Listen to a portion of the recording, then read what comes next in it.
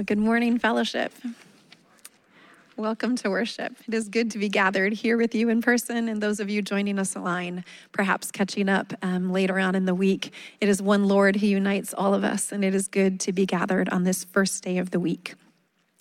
As we do gather on the first day of the week, it's common for us to look back at the week past and to even consider what the week forward is going to be like. And so our call to worship this morning comes from Psalm chapter 16. And I invite you, as you think about this past week and the coming week, to use your spiritual imagination to see where Christ has been with you and how these words might be true, or maybe it's your hope that they're true this coming week for you.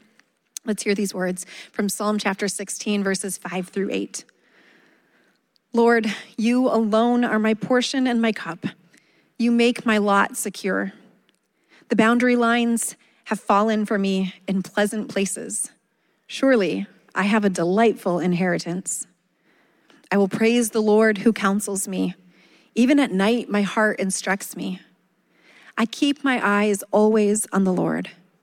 With him at my right hand, I will not be shaken. Would you stand and let's sing together?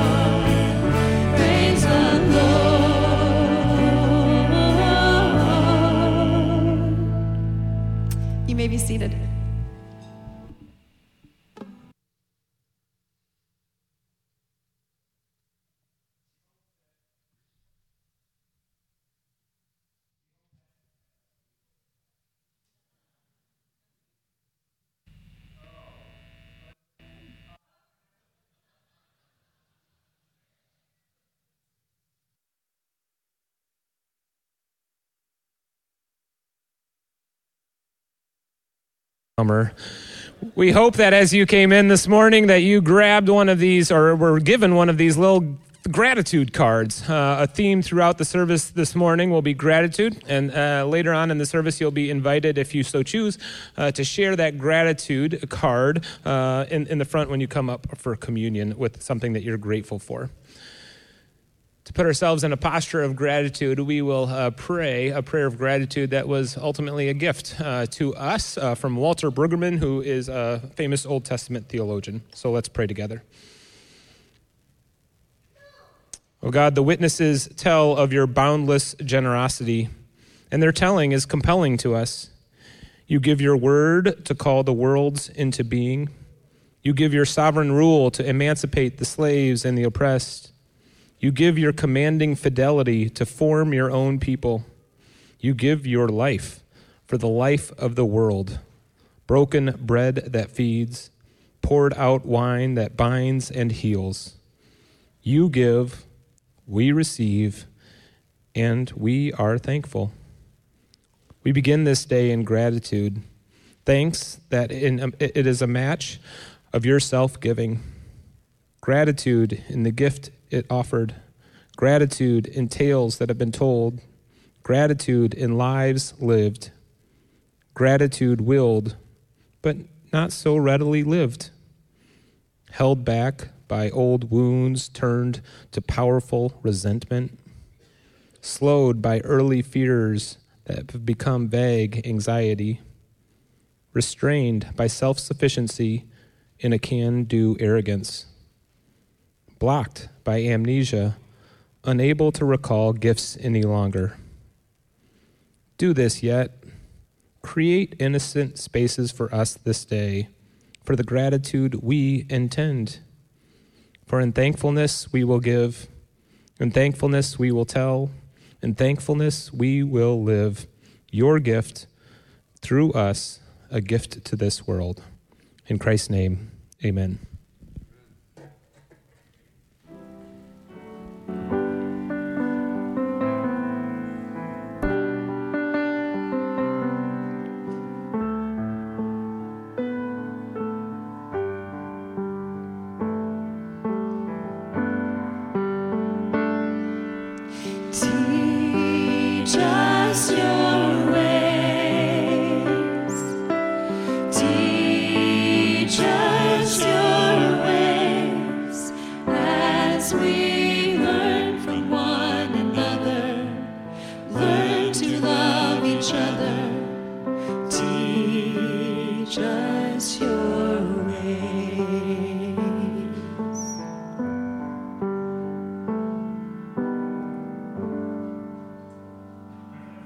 This is peace. May the peace of Christ be with you. Please share a sign of Christ's peace with one another as you are able and willing.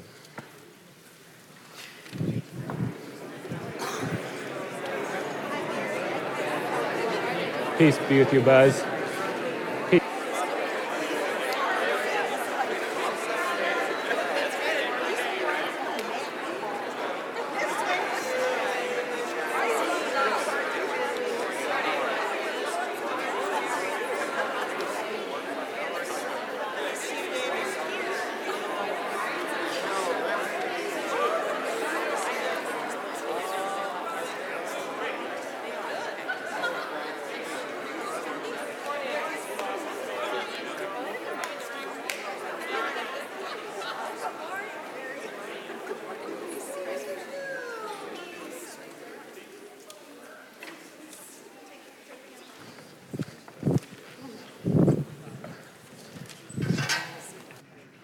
Good morning, Fellowship Church. My name is Nate Skipper, and I'm one of the pastors here, where our mission is to love God and others as an accepting community centered in Christ and focused on developing faithful followers of Jesus. If you're new or visiting with us, welcome. We're glad you're here. You can fill out a connection cards with us if you'd like to make yourself known to us.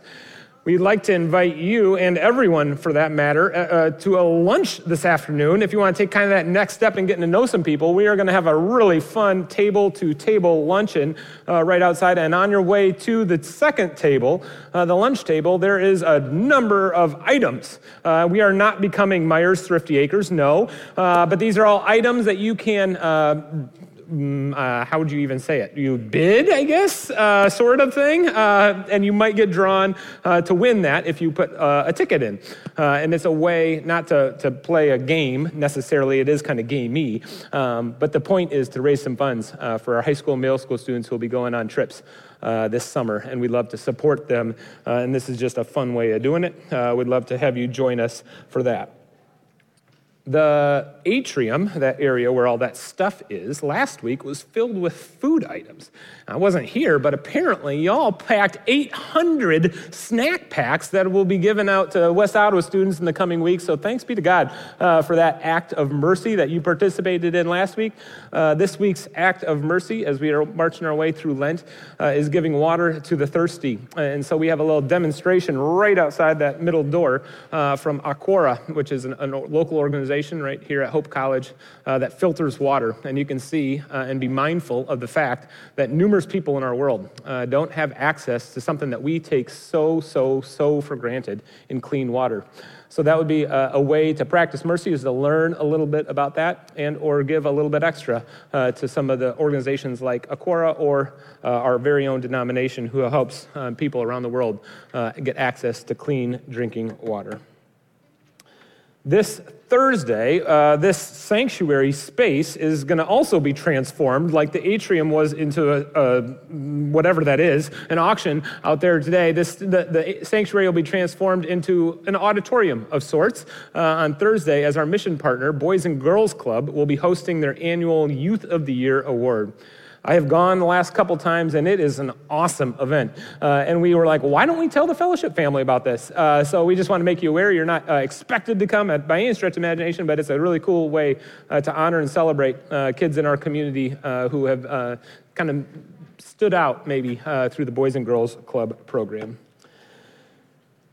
Well, this last announcement is kind of a heavy one, but this past week, one of our longest tenured staff member and a beloved one at that, Karen Donker, sent out a note to all of her volunteers and all the people that she knows best at Fellowship Church that she's going to be retiring at the end of this school year. And so if you are hearing of this, you're probably feeling a little bit like I am, very bittersweet. Like, thanks be to God for Karen and that she can retire and that she can spend more time with her family, but kind of like, we love Karen and we're going to miss her. How are we going to go on without Karen Donker at Fellowship Church? But she has so graciously given us a bit of a heads up and letting us know that this is going to happen at the end of the summer, and we're going to have plenty of opportunity over the next couple months to say thanks be to God for Karen. But this is a big week as she's letting some folks know and letting you all know, and that's heavy. There's a heaviness that is associated with that, but we also can say thanks be to God for Karen's work among us, and to acknowledge kind of the heaviness of that. Would you guys give a little thanks be to God clap for Karen Donker?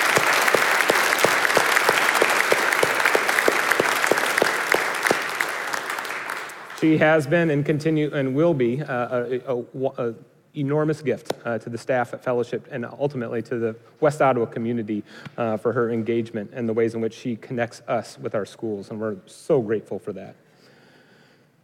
My friends, gratitude is the basis of all of our generous acts of love. Like Karen lived, like we can practice in the giving of our tithes and offerings with the offering plates or bowls at the back of the sanctuary and the online giving, but also using the gifts that God has given us for the sake of the community and for the sake of the world.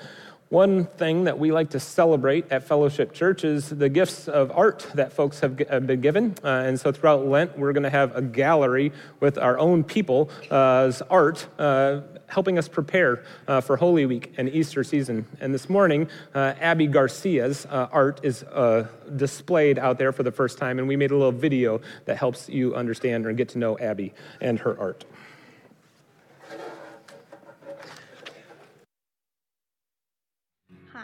I'm Abby Garcia, and for my painting, I used the Last Supper mural by Da Vinci as an inspiration.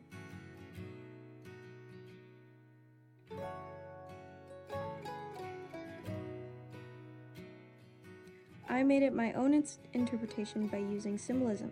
Judas is the black silhouette because he is the one who betrays Jesus, and the disciples are the gray silhouettes. Jesus is the white figure in the center, representing the holy event that was about to happen to take place.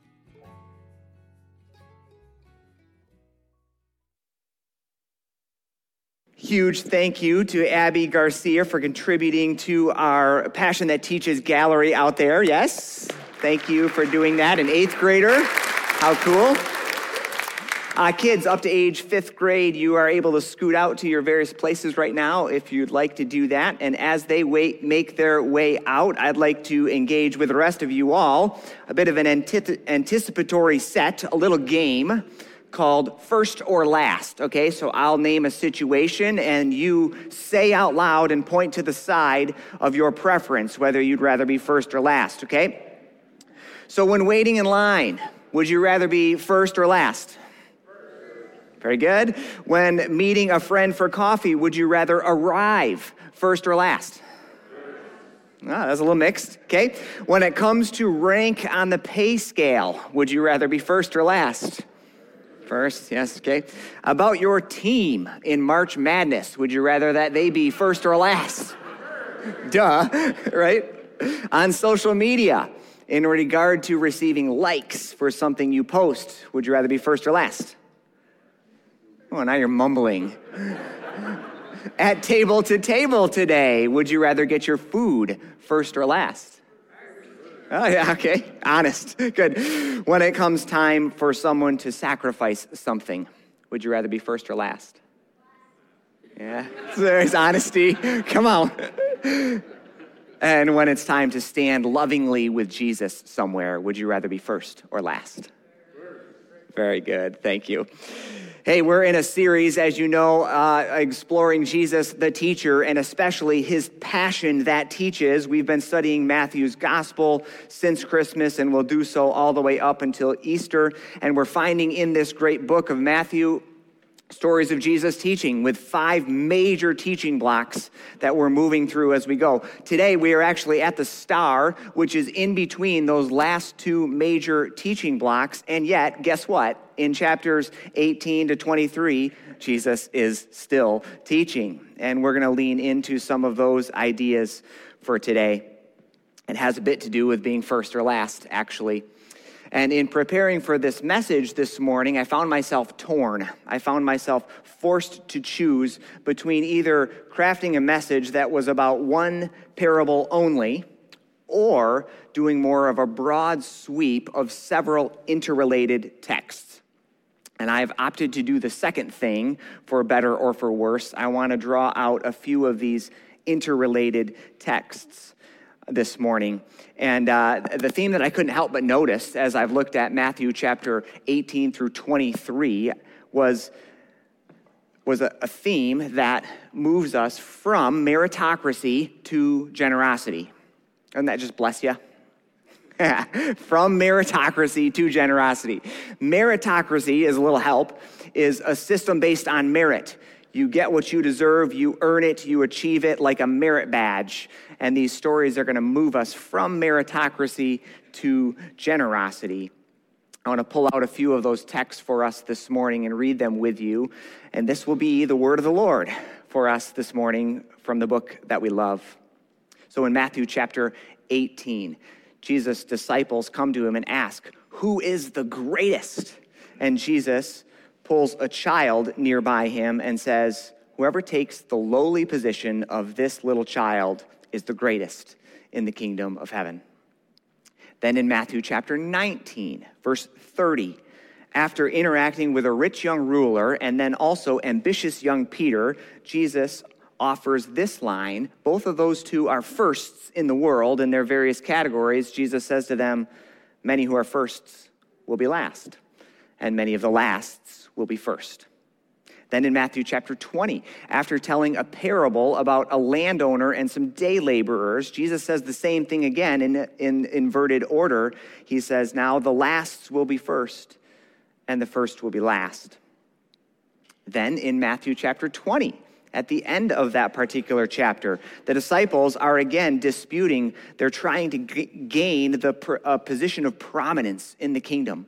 And Jesus says to them, whoever wants to be great among you must be your servant, and whoever wants to be first must be your slave, just as the Son of Man did not come to be served, but to serve and to give his life as a ransom for many. Then in chapter 23, again, now Jesus is speaking to a broad crowd, to a group of Pharisees, and to his own disciples. And here again, he says that all who exalt themselves will be humbled, and all who humble themselves will be exalted. This is the word of the Lord. Thanks be to God. Today, I hope that you'll zoom through a few of those scenes together with me as we notice this shift from meritocracy to generosity. The first scene that I'm drawing attention to, I call Meritocracy 1.0. It's the story of the rich young ruler who comes to Jesus and asks a question. He says, what good deed must I do to gain, to get, to have eternal life? And Jesus answers by playing by the man's own rules at first. He says, everything and perfectly. Now, to be fair to the rich young ruler, there was no such thing at this time yet as Reformed Christianity. This point in the story is one in which Jesus' passion has not yet taken him to the cross and through the empty tomb for us and for our salvation. At this point in the story, the Apostle Paul has not yet penned the famous passage in Ephesians chapter 2, verse 8 that says, for it is by grace you have been saved, through faith. And this is not your own doing. It is a gift of God, so that no one can boast. That stuff's not out there yet. And so the rich young ruler is simply naming what most people in most cultures are often thinking. A meritocracy, where you get what you deserve. And if you want something, you better earn it. There's a popular show on Netflix. Maybe it's not popular, but it's caught my attention. Maybe it's caught yours. It's called The Physical 100. Anybody seen this one out there at all? No? Okay, it's a game show that is literally the survival of the fittest. These people are all super fit, and the game unfolds in a way that the biggest, the strongest, the fastest, the fittest are the only ones who survive. The rest are eliminated. Our culture actually seems to operate by this very same principle almost everywhere, doesn't it? Everything is a meritocracy in our world. When you go to school, it's a meritocracy. Good efforts make for good grades. When you apply for a job, it's a meritocracy. The best applicant wins. In sports, it's a meritocracy, especially March Madness tournaments, right? You survive and advance, or you don't. And in American society, we know this all too well. We pull ourselves up by the bootstraps, right? It's a meritocracy. And so, when you go to church, in your life with God, is that also a meritocracy? In this interaction with the rich young ruler, Jesus begins to upend his meritocracy by asking him why he thinks that goodness exists anywhere other than in God alone. Most commentators look at this exchange that unfolds up there and notice that Jesus' response about God's goodness is a reference to the first 4 of the 10 commandments. Remember those? They're all about God. They say that you shall have no other God, you shall have no idols, you shall honor God's name, and you shall keep God's day holy. Remember the Sabbath day. It's about God's goodness first. But in this interaction with the rich young ruler, Jesus notices that the man is interested in doing. He wants to know what he can do in order to earn eternal life. And so Jesus then mentions the next 5 of the 10 commandments, the most visible ones. He says, don't murder, don't commit adultery, don't steal, don't lie, honor your parents, and Love your neighbor as you love yourself, which is Jesus' summary of those statements. And the rich young ruler says back to Jesus, all of these I have kept since my youth. What else can I do? And then Jesus looks at him, the text tells us. Mark's gospel says that he looked at him and loved him, which is a beautiful detail. And then he names the one commandment that has not yet been mentioned, the 10th commandment, thou shalt not covet. And so Jesus says, go and sell all of your possessions and give to the poor. It's as if in this instance, Jesus is saying to the rich young ruler, if we must play this game of meritocracy, let's play it until it breaks you. Maybe then you'll give up the game altogether. The man walks away sad because he finds out that he's actually not able to win at this game of meritocracy. He's climbed the ladder almost all the way to the top, and then he realizes that the ladder is leaning against the wrong wall. It's based on his own hope and trust in his ability to achieve and acquire. Jesus graciously interacts with him so as to demonstrate one of the fundamental truths of the gospel. The prerequisite to receiving the gospel is knowing that you need it. And so he's helping the man in that particular direction. You can't earn it. And so in this scene, the first scene, Jesus is helping to shift the scorecard from meritocracy to generosity. He plays the rich young ruler's game out to the point of its own failing. And then Jesus offers to him the exact same gracious invitation that he extends to everyone else who knows that you cannot do it on your own. He says, come, follow me, which is different than earning. Scene 2, I call Meritocracy 2.0. The story continues, and immediately afterwards, the disciples who have been listening in to this interaction with the rich young ruler now ask a question. They're surprised. They say, well, Jesus, who then can be saved? And Jesus responds by saying, for mortals, it's impossible. But for God, all things are possible. And the most surprising detail in this particular section of the story, in this scene, is Jesus teaching about how difficult it is for a rich person to enter the kingdom of heaven. To make the point, Jesus uses an illustration of a camel, the largest known animal, and the eye of a needle, the smallest known opening at the time. The statement shocks the disciples, and they're basically responding by saying, well, that's impossible. Ever since I was a little kid and I heard this story, I've always thought, well, you could maybe just put the camel in a blender. And it's like a Blendtec 5000, right? And then you could just pour it through ever so carefully. But notice what's happening in my head as I'm thinking about it in that way. I'm trying to come up with another way where we can still do it if we simply just try harder and get creative enough. But the whole point that Jesus is making by making this particular statement about the camel and the eye of the needle is that you can't just try harder. It's impossible. You can't do it. How many of you have heard of the camel's gait?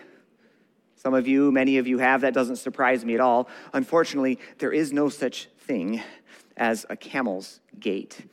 It doesn't exist, but it is among the most popular interpretations of this hard saying of Jesus. If you haven't heard of it, the suggestion is that in the ancient Middle East, entering Jerusalem, there was a camel's gate nicknamed the Needle's Eye. And a big camel with all of its luggage could actually get through if it took all the luggage off, knelt down, and squeezed its way through. It's another example of trying to say, you can do it if you just have the right technique. I checked 10 different commentaries, and I found that illustration in all of them. And all of them named it as false. How interesting, right? That perhaps even more interesting than that particular interpretation is the fact that it has remained so popular for so long, even if it's been known to be false all along. Apparently, we humans are so addicted to the idea of meritocracy that we'll make stuff up in order to keep the game in play. Why does it matter? Consider this. What's the biggest difference between trusting human meritocracy or God's generosity? I think the biggest difference is who you thank. If I put my trust in my merit, my ability to achieve and earn, then and at the end of the day, thanks be to me, good job, self, right? But if I put my trust in God's generosity, then in all things, finally, thanks be to God. It's a big difference.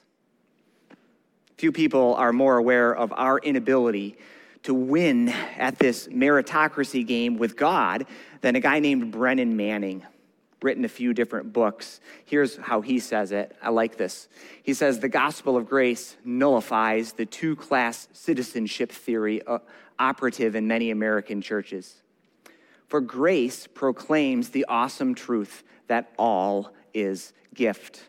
All that is good is ours, not by right, but by the sheer bounty of a gracious God.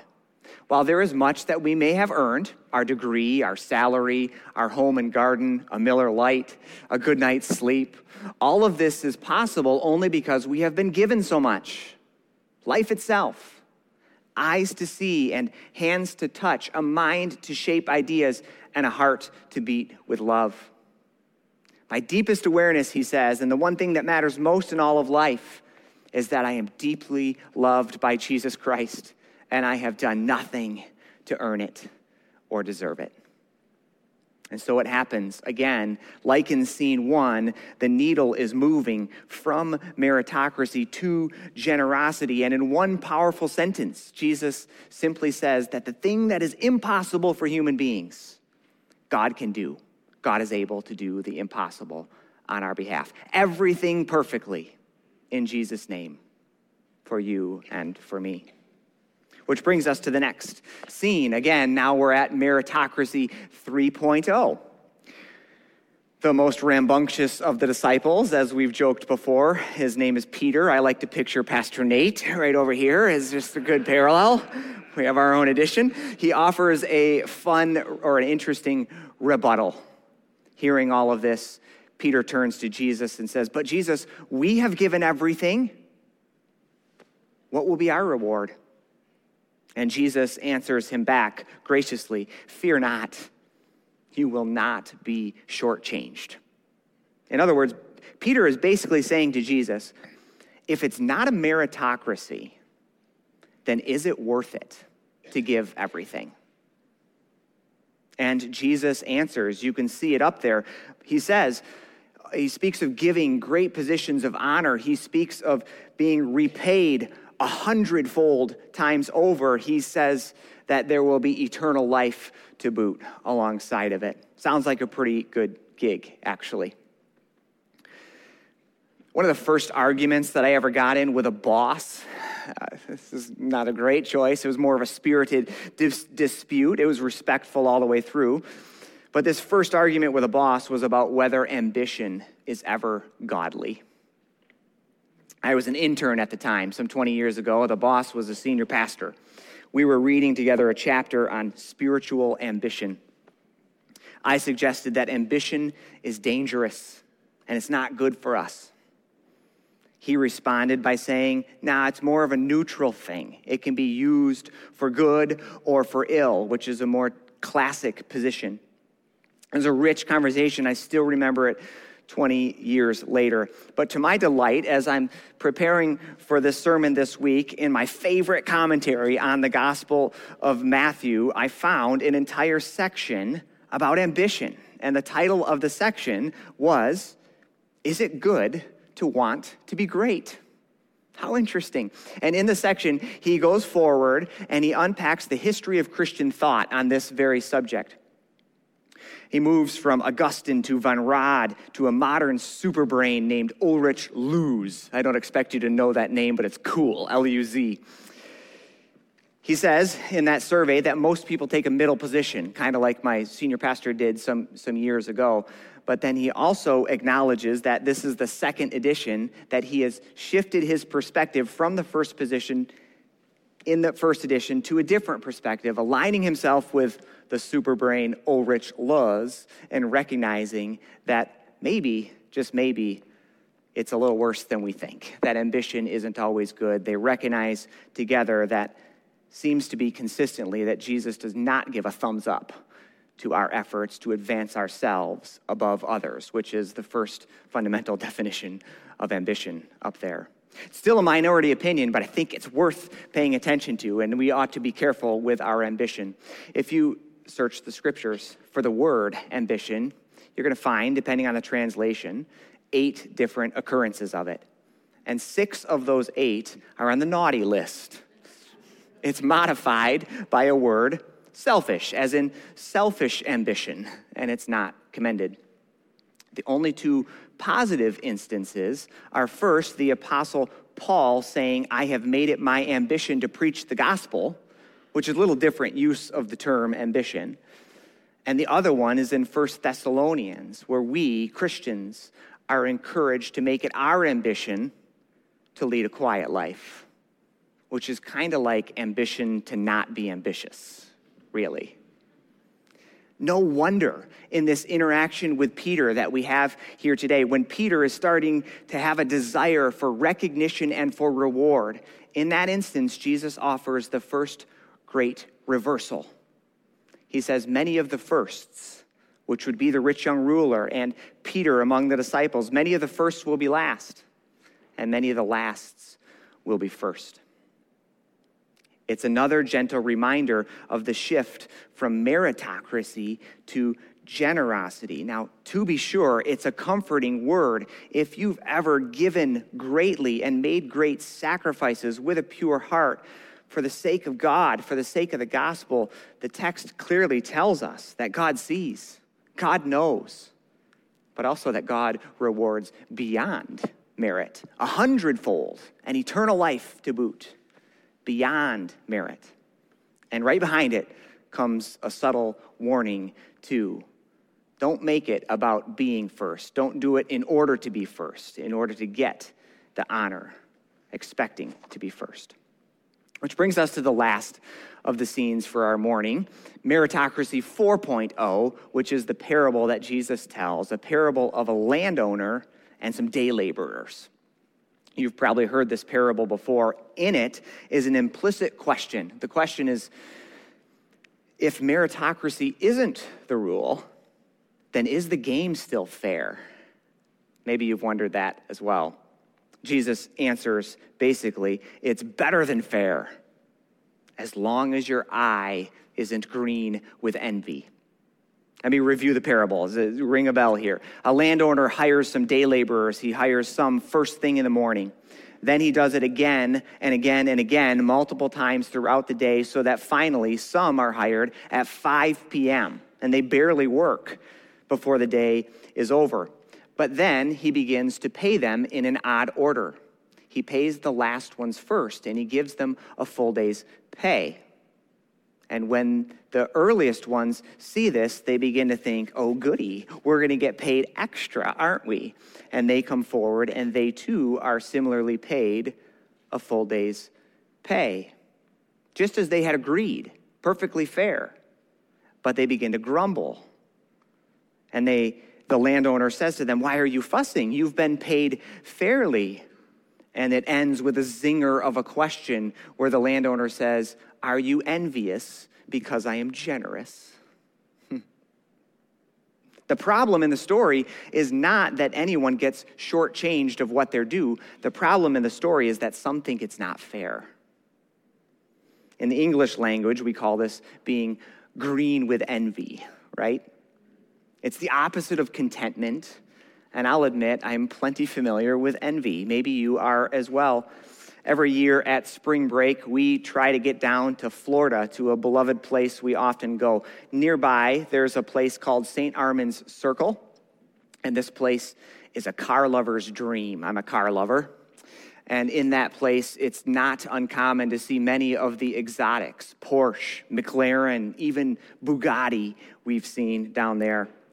Throughout the years, I've had a fantasy, this is true confessions, I've had a fantasy that someone driving one of these fancy cars would see me and then feel generous and toss me the keys and the title. But it hasn't happened yet. Which is a strange fantasy because we have more than plenty. We don't need more. And yet it's hard to see other people who have more, isn't it? Envy is one of the first fruits of a worldview of scarcity. Perhaps you've heard scarcity before. Scarcity basically says there's not enough, so you better hurry up and get your own before it's gone. Meritocracy fuels this idea of scarcity because, of course, only one person can get the job. Only one team can win the tournament, and so forth. Maybe it needs to be that way in our world. But certainly, at least according to my experience, scarcity out here generates scarcity in here. And once one person starts to get grabby, everybody starts to get grabby and crabby, right? Remember trying to get toilet paper at the beginning of COVID? Yeah. Scarcity begets scarcity. And the fruit of such a worldview is jealousy and envy and even anger at generosity to someone else other than me, right?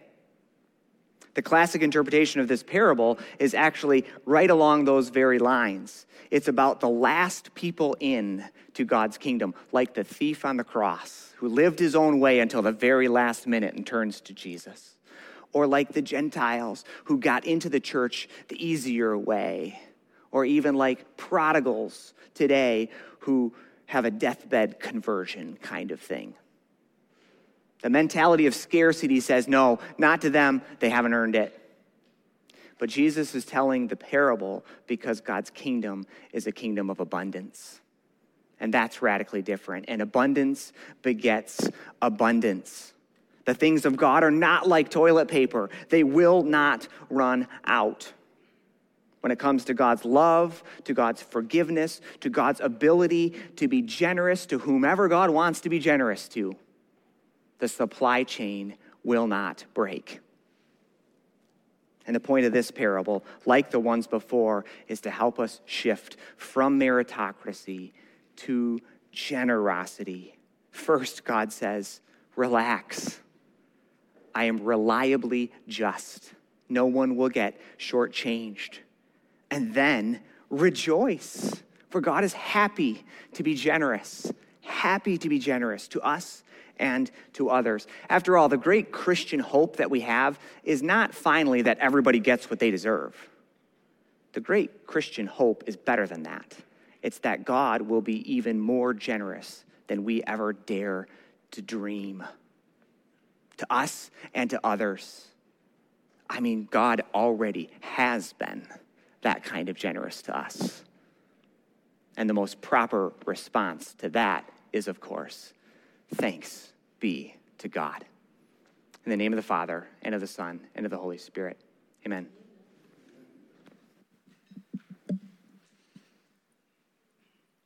Friends, in our response this morning, and as we prepare to come to the table, if you haven't yet gotten one of these purple cards, you can raise your hand and someone will get one to you. This next song is just an opportunity to either sing along, to listen, let the words and the music wash over you as you consider what are you grateful for? How has God been good to you? To approach the table with thanksgiving.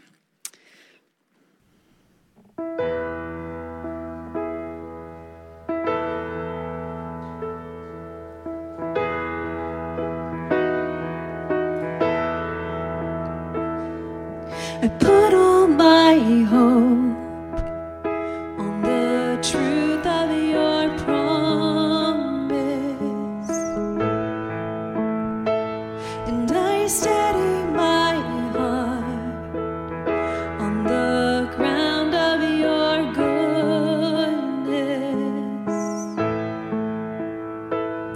When I'm bowed down with sorrow, I will lift up your name, and the foxes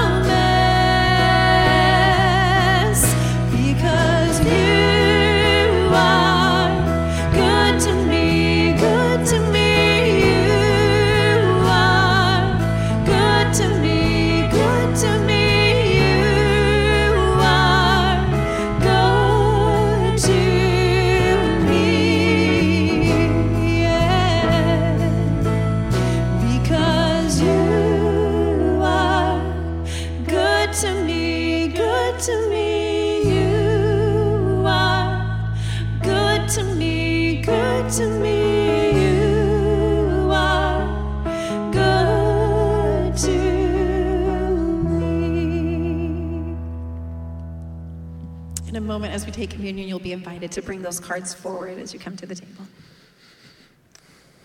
And we come to this table to celebrate God's goodness, God's abundance, not based on what we deserve or what we've earned or our merits or meritocracy, but because of what Christ has done for each and every one of us. And so we come in gratitude, grateful for the gift of love and grace that we know in Jesus Christ.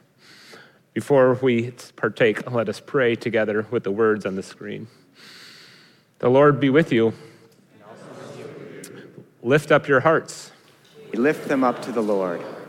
Let us give thanks to the Lord. It is right for us to give thanks. Holy and right it is, and our joyful duty, to give thanks to you at all times and in all places, O Lord, our Creator, almighty and everlasting God.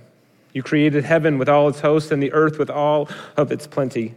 You have given us life and being and preserve us by your providence. But you have shown the fullness of your love in sending into this world your Son, Jesus Christ, the eternal Word, made flesh for us and for our salvation. For the precious gift of this mighty Savior who has reconciled us to you, we praise and bless you, O God. And so with your whole church on earth and with all the company of heaven, we worship and adore your glorious name. Holy, holy, holy Lord. Holy, holy, holy Lord. God of power and might.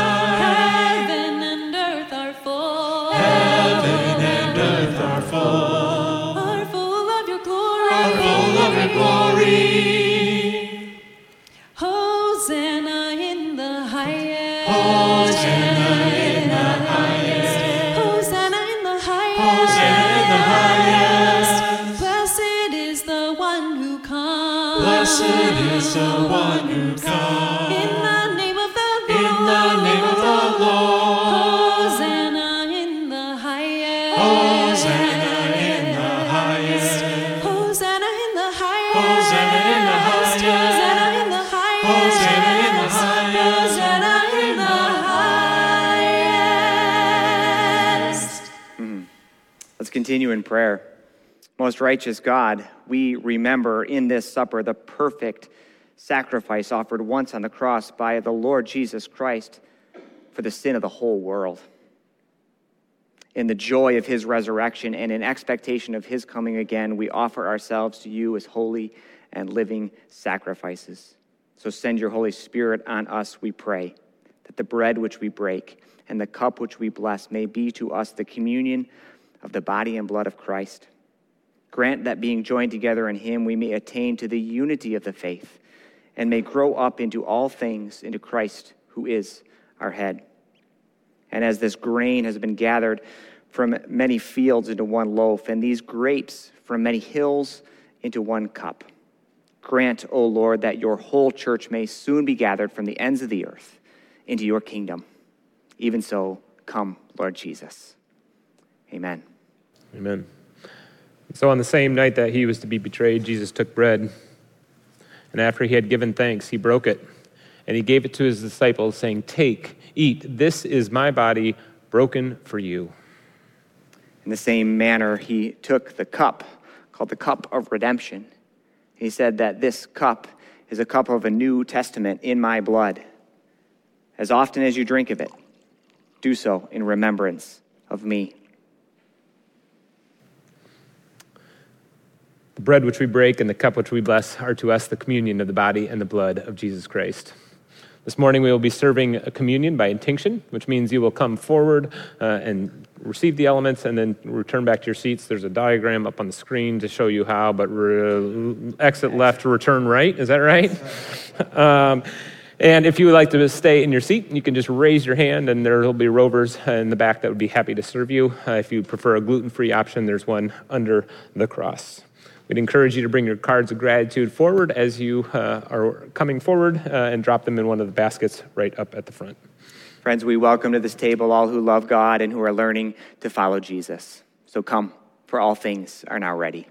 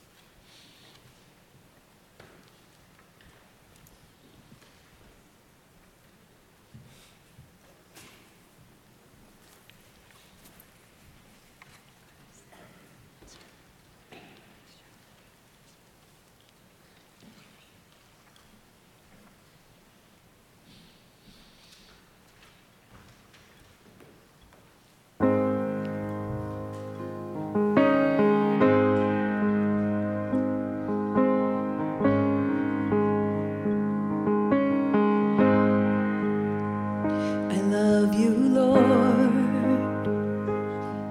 Oh, your mercy never fails me. All my days I've been held in your hands. From the moment that I wake up until I lay my head, oh, I will sing of the goodness of God. And all my life you have been faithful. And all my life you have been so, so good.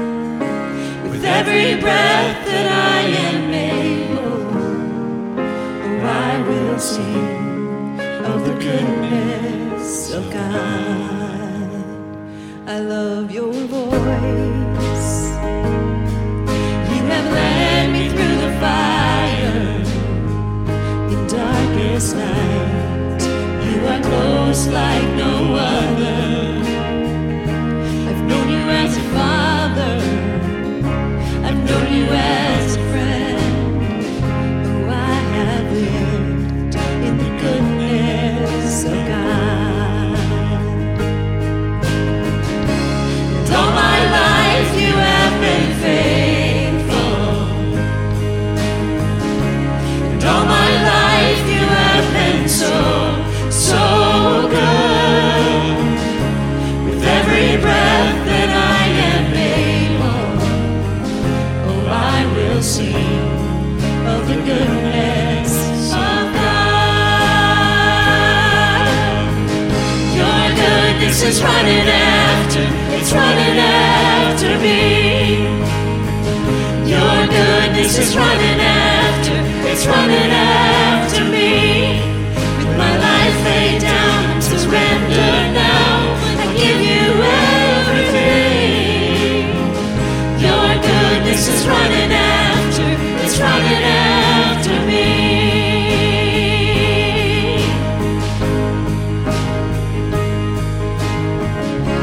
And all my life you have been faithful. And all my life you have been so, so good. With every breath that I am able, oh, I will sing of the goodness of God.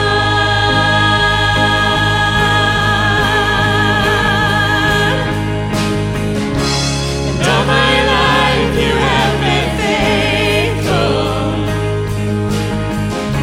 And all my life you have been so, so good. With every breath that I am able, oh, I will sing of the goodness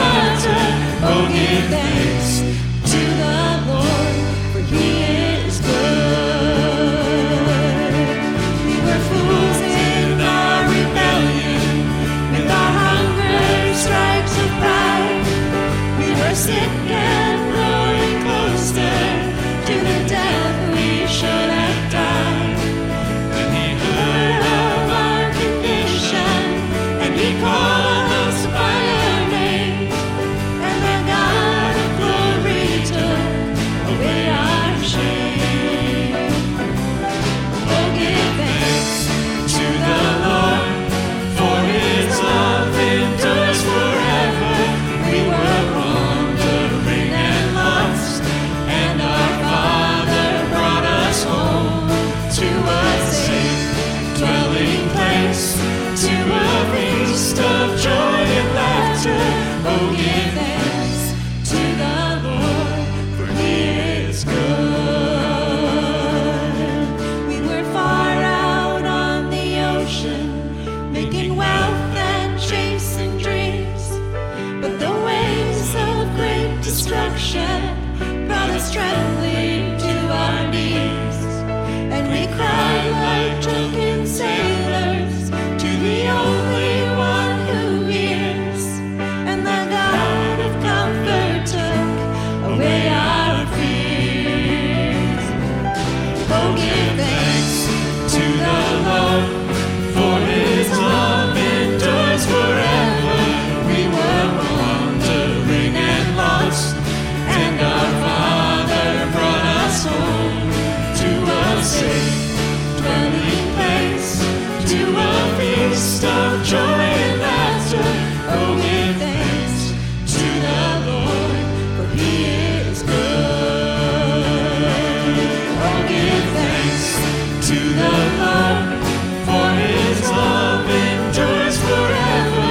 We were wandering and lost, and our Father brought us home to a safe dwelling place, to a feast of joy and laughter.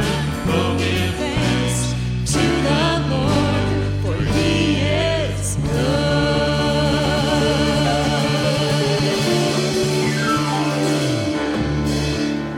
good. Wonderful. Well, thanks be to God. It may be a meritocracy everywhere else, but in God's kingdom, it is a place of abundant generosity. So may the grace of the Lord Jesus and the love of God, the Father, and the fellowship of the Holy Spirit be with you always. Friends, we're going to end by singing the doxology together.